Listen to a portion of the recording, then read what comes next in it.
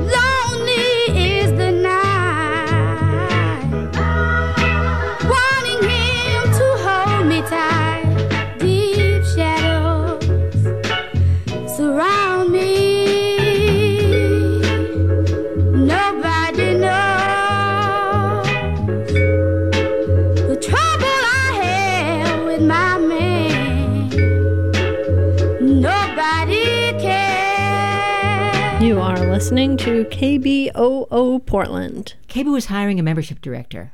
Our membership director maintains relationships with KBOO members and listeners, create a process to meet or exceed fundraising goals, and manage the membership database. For a complete job description and instructions on how to apply, visit kboo.fm/employment. Apply by March 15th. KBOO is an affirmative action and equal opportunity employer. This again was a situation of police officers coming into a private residence, finding two men having an evening together and arresting them. And in this context, the officers dragged the two men down to the station in their underwear and kept them overnight. And it was a deliberate humiliation of these two men. And it gave us the opportunity to try again at the Supreme Court to challenge criminal laws against same-sex relationships. Welcome to Sprouts from Pacifica, radio from the grassroots. Sprouts is a weekly program that showcases radio productions by independent community media. We bring local stories to a global audience, produced at a different location every week. This week, we present Outcasting, Public Radio's LGBTQ youth program. Outcasting is produced in New York by Media for the Public Good, online at outcastingmedia.org. Hi, I'm Chris. There are some religious people, congregations, and religions that support LGBTQ people. In the Episcopal Church, Bishop Gene Robinson was the first openly gay bishop, but his consecration led to a worldwide split in the church over the issue of homosexuality. In New York City, Congregation Beit Simchat Torah is an LGBTQ welcoming synagogue with an openly gay leader, Rabbi Sharon Kleinbaum. Both Bishop Gene and Rabbi Kleinbaum were guests on earlier editions of Outcasting. You can listen to their interviews on our website, outcastingmedia.org. But historically, many religions have condemned LGBTQ people. The Catholic Church has described homosexuality as an intrinsic disorder and encouraged people to condemn the sin, not the sinner, as if people can just rip sexuality out of their lives without inflicting great harm on themselves. Any number of religious counselors continue to practice conversion or reparative therapy to cure people of being gay, even as a growing number of states and even some other countries recognize that this treatment is ineffective and potentially dangerous. We did a series in early 2020 on conversion therapy. It's also available at outcastingmedia.org. As the law is catching up with growing public acceptance of LGBTQ people, and as we have secured a number of important civil rights, there is a movement determined to put us firmly back in our place, as they would have it. Cake shops and florists claim that they're entitled to deny their services to us because they say that providing services to LGBTQ people would violate their religious liberty. This discrimination would never be seen as legitimate if it were directed at other minority groups. Just imagine it. A shop owner says, "My religious liberty prevents me from serving Black people or Jewish people, so go away." It's unthinkable that that would be seen as acceptable in today's world. And of course, there are businesses where the stakes would be much higher if it becomes the law that businesses can just turn away LGBTQ people based on a religious objection. So is there any legitimacy when a business owner cites religious liberty to justify denying service to LGBTQ people? What are the contours of religious liberty? What's supposed to happen when someone citing religious liberty discriminates against LGBTQ people, thus denying their equality? What does equality mean in the United States? Does one take precedence over the other when equality and religious liberty come into conflict? This is the fourth part of our conversation with Jennifer Seepizer. Jenny is the Senior Counsel and Director of Law and Policy for Lambda Legal, the country's oldest and largest legal organization seeking full recognition of the civil rights of LGBT people and everyone living with HIV. In earlier parts of this series, we were talking about how religious liberty and LGBTQ equality can coexist peacefully under the Constitution, but also how the guarantee of equality hasn't yet made LGBTQ people truly equal. On the last edition of Outcasting, we started talking specifically about impact litigation, bringing lawsuits in the courts to effect policy-level changes as well as to protect the rights of people whose rights have been violated. Windsor and Obergefell, the Supreme Court's landmark marriage equality cases, are examples. In them, the Supreme Court declared that the Defense of Marriage Act, or DOMA, was unconstitutional, thus establishing marriage equality for same-sex couples throughout the country. When we left off, Lucas and Jenny had begun talking about the strategy involved in finding individuals or organizations whose issues clearly present the policy questions to the court. Welcome back to Outcasting, Jenny. Thanks so much, Lucas. It's good to be here. How do you look for clients to represent in this kind of litigation? Well, sometimes people come to us. They know that Lambda Legal is the oldest and largest legal organization for the LGBTQ movement doing this type of work. We've been doing it for almost 50 years now, so often people call us. We have legal help desks that are staffed by attorneys. We get well over 6,000 calls every year from people who are looking for legal help, who are asking for legal help.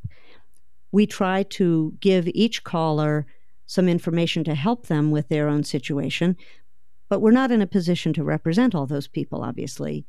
But sometimes we can tell by the nature of the problem that they're calling about, that their case is relating to a problem that affects a lot of people.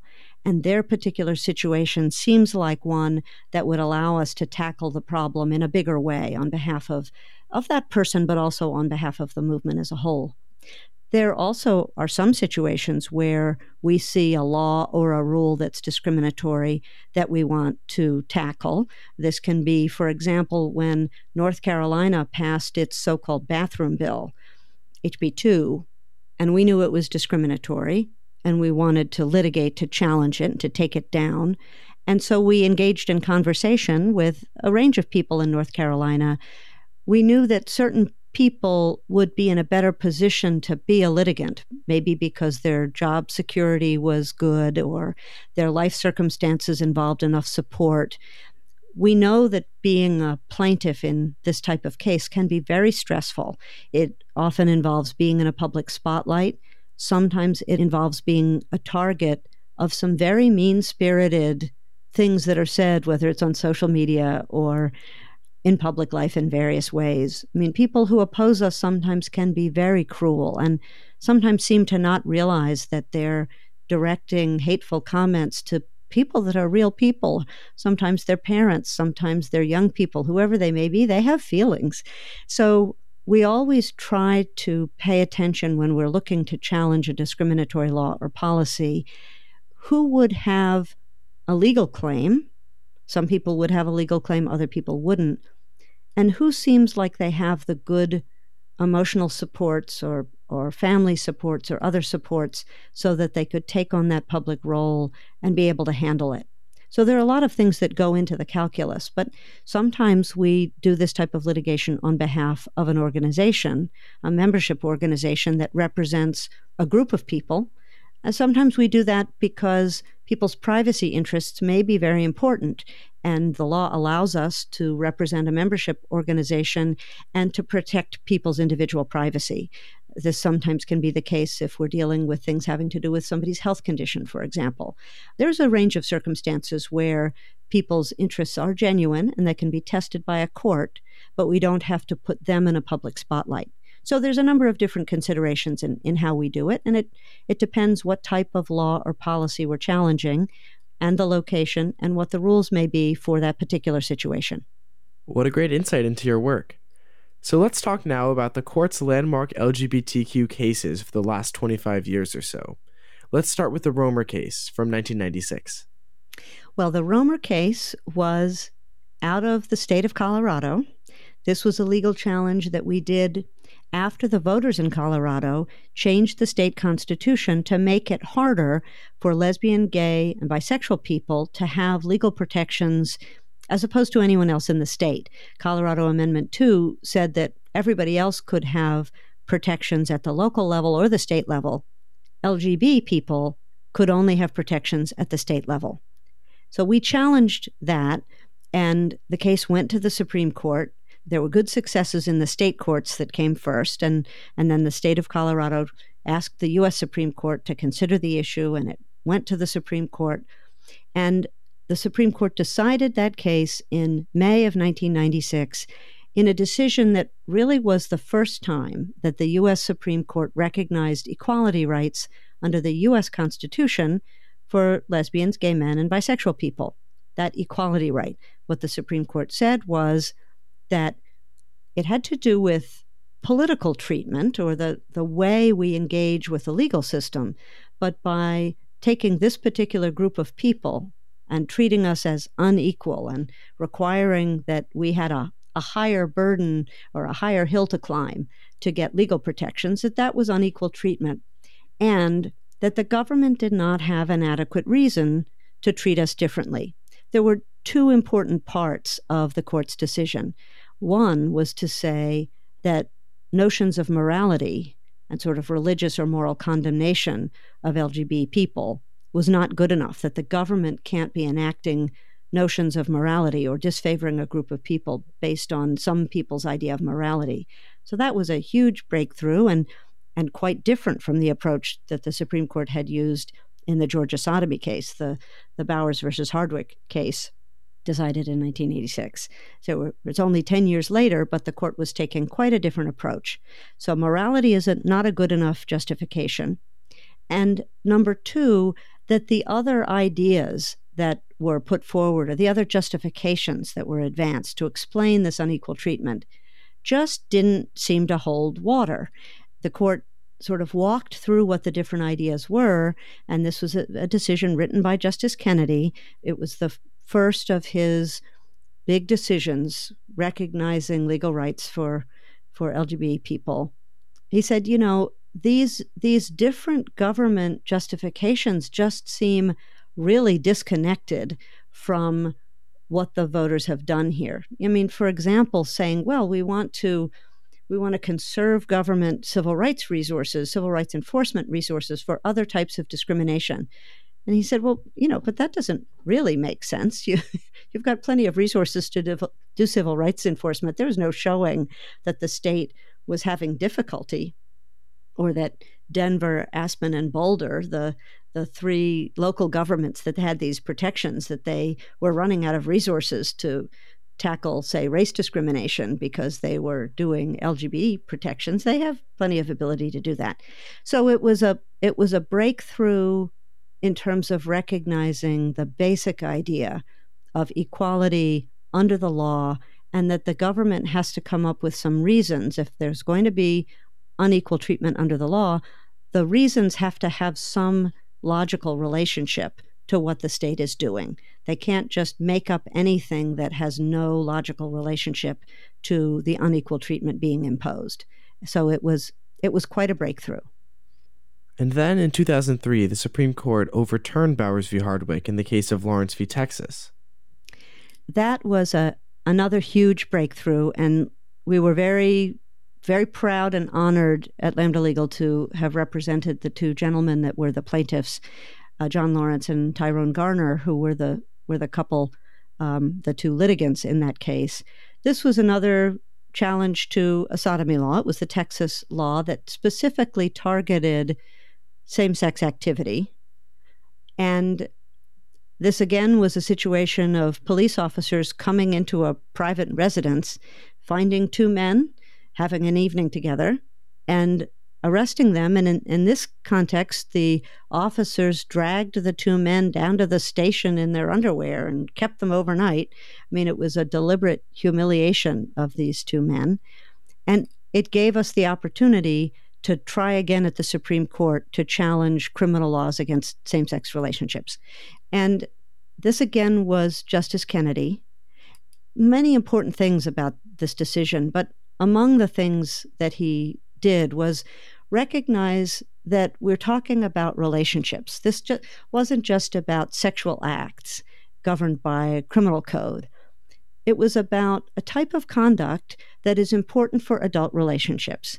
And the decision talks about the fact that this is private, adult, consensual conduct in a home, not commercial sex, and that this is absolutely where the core of constitutional privacy rights are supposed to apply. These rights that had been recognized with respect to married different-sex couples, with respect to individuals, so an individual person's right to access contraception for her own needs, whether she's married or not, a right that went back further than that of parents to control the upbringing of their children, and these basic rights to run one's own life. And Justice Kennedy recognized that it's the same right when we're talking about same-sex couples having an adult sexual relationship. An important part of the analysis there was that Justice Kennedy recognized that it was a fundamental liberty interest of the person, not a right to engage in homosexual sodomy.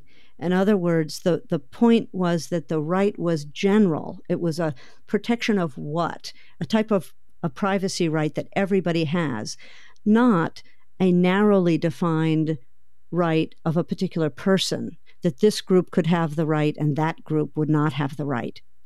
And part of what he describes is that there were some of these laws that just applied to same-sex conduct and other laws that prohibited oral and anal sex regardless of who was engaging the conduct. These sodomy statutes sometimes targeted gay people and sometimes applied to everybody. And his decision said, we could have decided this just on equality grounds and said Texas can't target just gay people. The Texas law was called the Homosexual Conduct Law. You can't just target gay people. But he said, actually, in the world we live in, these laws are not justified. And if we said Texas can only have this kind of law if it applies to everyone, as a practical matter, that would still apply much more heavily against same-sex couples.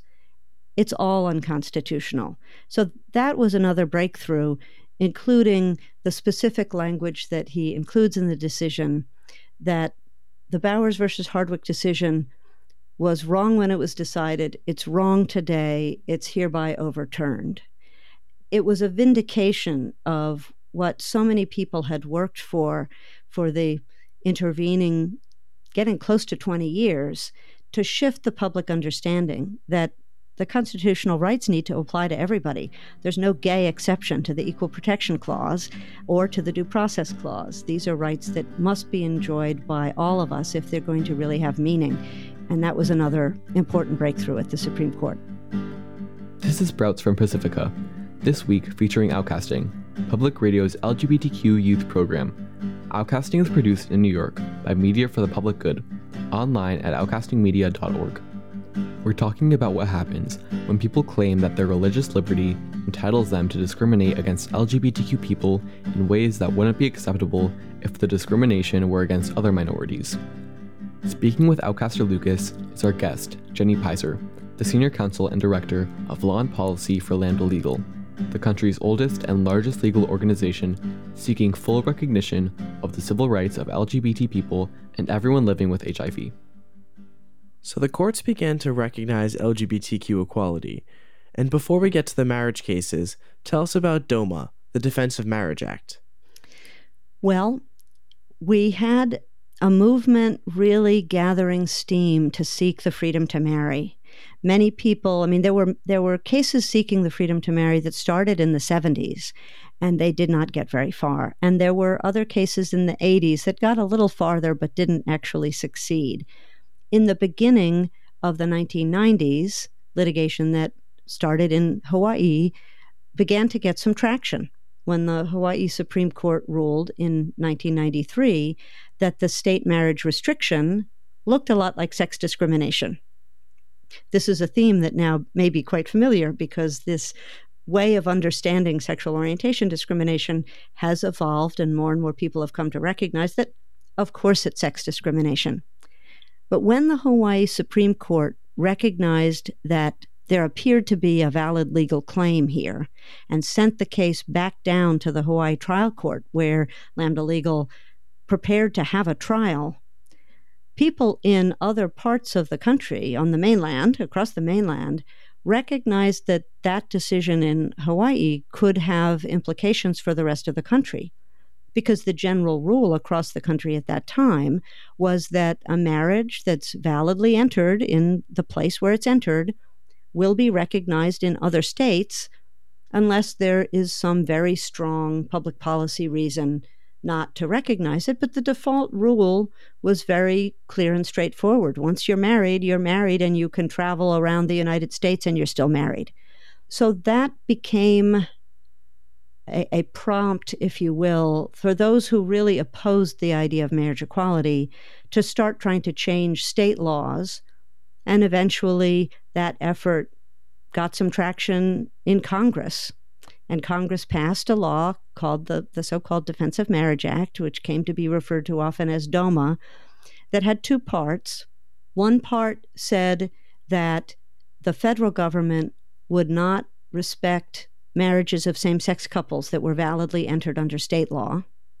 And another part said that states do not have to give recognition, or the constitutional term is full faith and credit, to marriages entered in other states. So two different parts, a state part and a federal part to that law. It was very deeply disappointing that various members of Congress and members of the Senate passed that bill quite resoundingly. There were, as I remember, about 10 members of the Senate that opposed it, and there were certainly members of the House that opposed it. But it passed with strong majorities in both houses, and President Clinton signed it into law.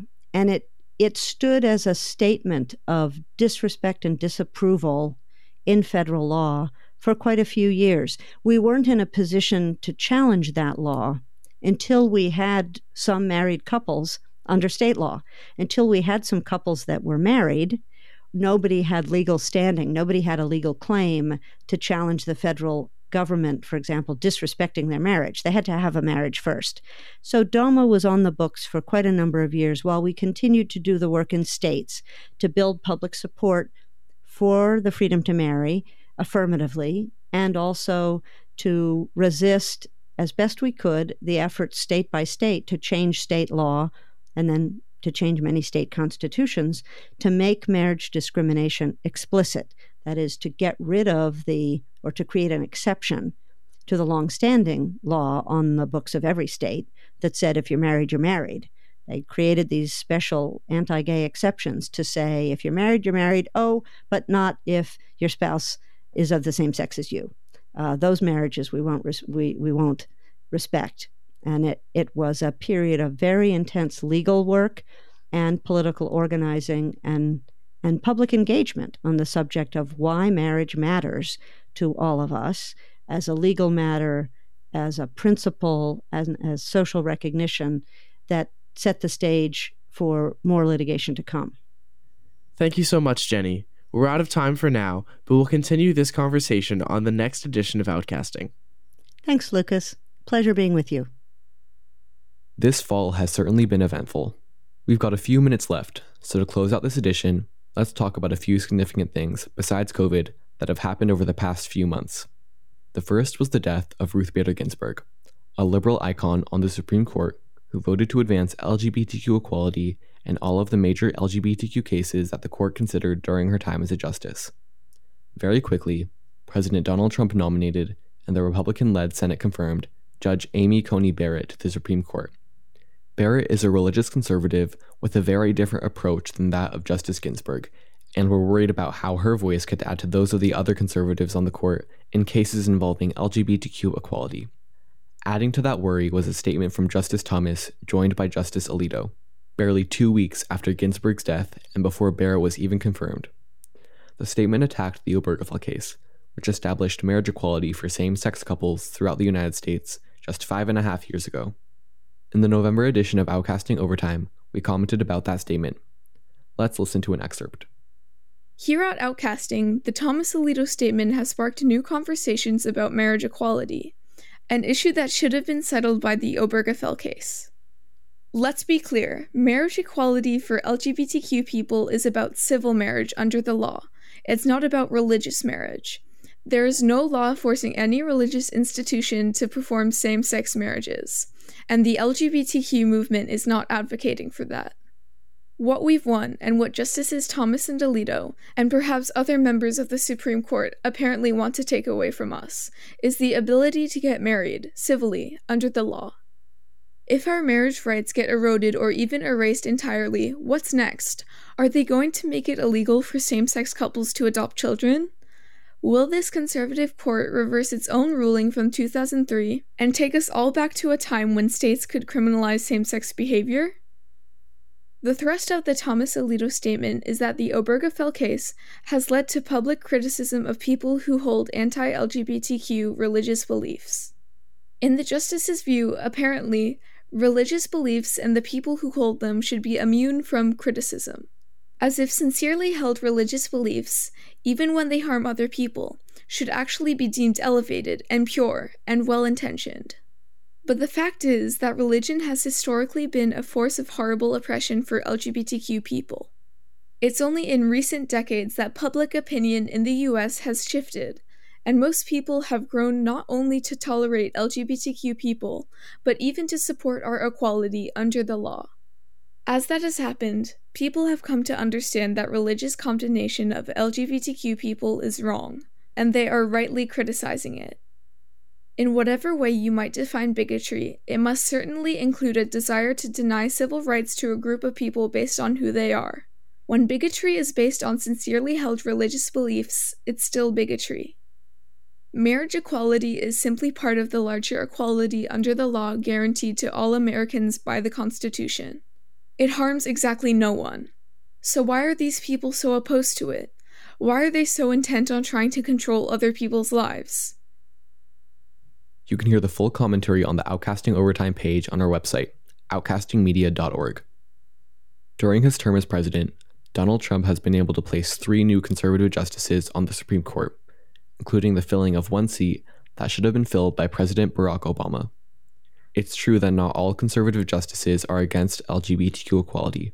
Just last June, in the case of Bostock versus Clayton County, Georgia, the court ruled 6-3 that Title VII of the Civil Rights Act of 1964, which prohibits discrimination on the basis of sex in employment, applies to LGBTQ people. And we take notice that the court's opinion was written by Justice Neil Gorsuch and joined by Chief Justice John Roberts, both of whom are conservative, along with the 4 liberal justices on the court at the time: Ruth Bader Ginsburg, Elena Kagan, Sonia Sotomayor, and Stephen Breyer. But we also take note that 3 of the court's most conservative justices, Brett Kavanaugh, Samuel Alito, and Clarence Thomas, either wrote or joined dissenting opinions disagreeing with the majority.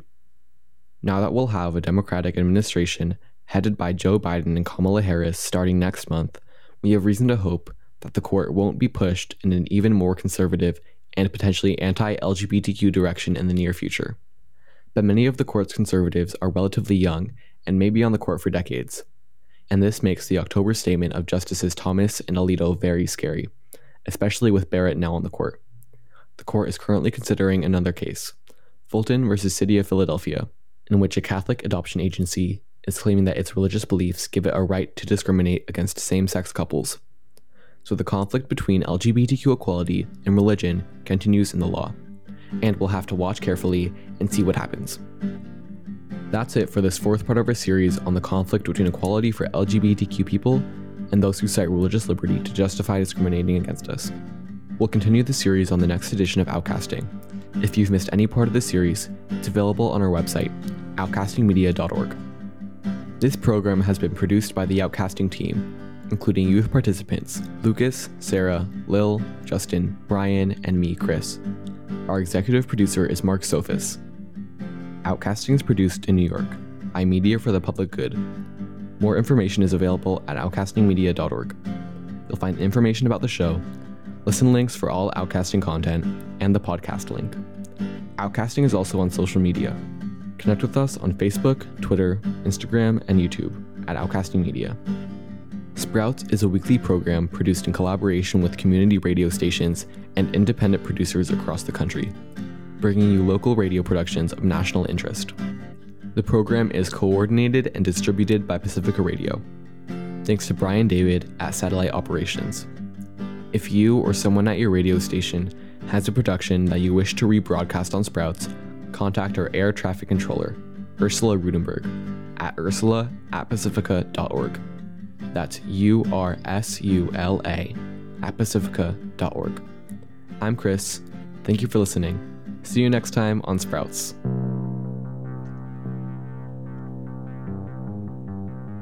It's 10:30 a.m. here on KBOO Community Radio Portland, and it's time for Film at 11. First, a few announcements.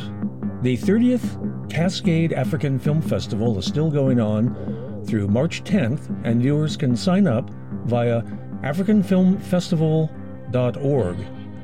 While the Cascadia Library has a vast archive of films from the festival's history, S.W. Conser has an interview with Tracy Francis and Rhonda Neuenschwander, the two directors of the event, on his KBOO show, Words and Pictures, and there's a link on this episode's webpage. Also beginning today is the 44th Portland International Film Festival, which runs through March 14, with films that include Minara, the story of a Korean family setting up a farm in the American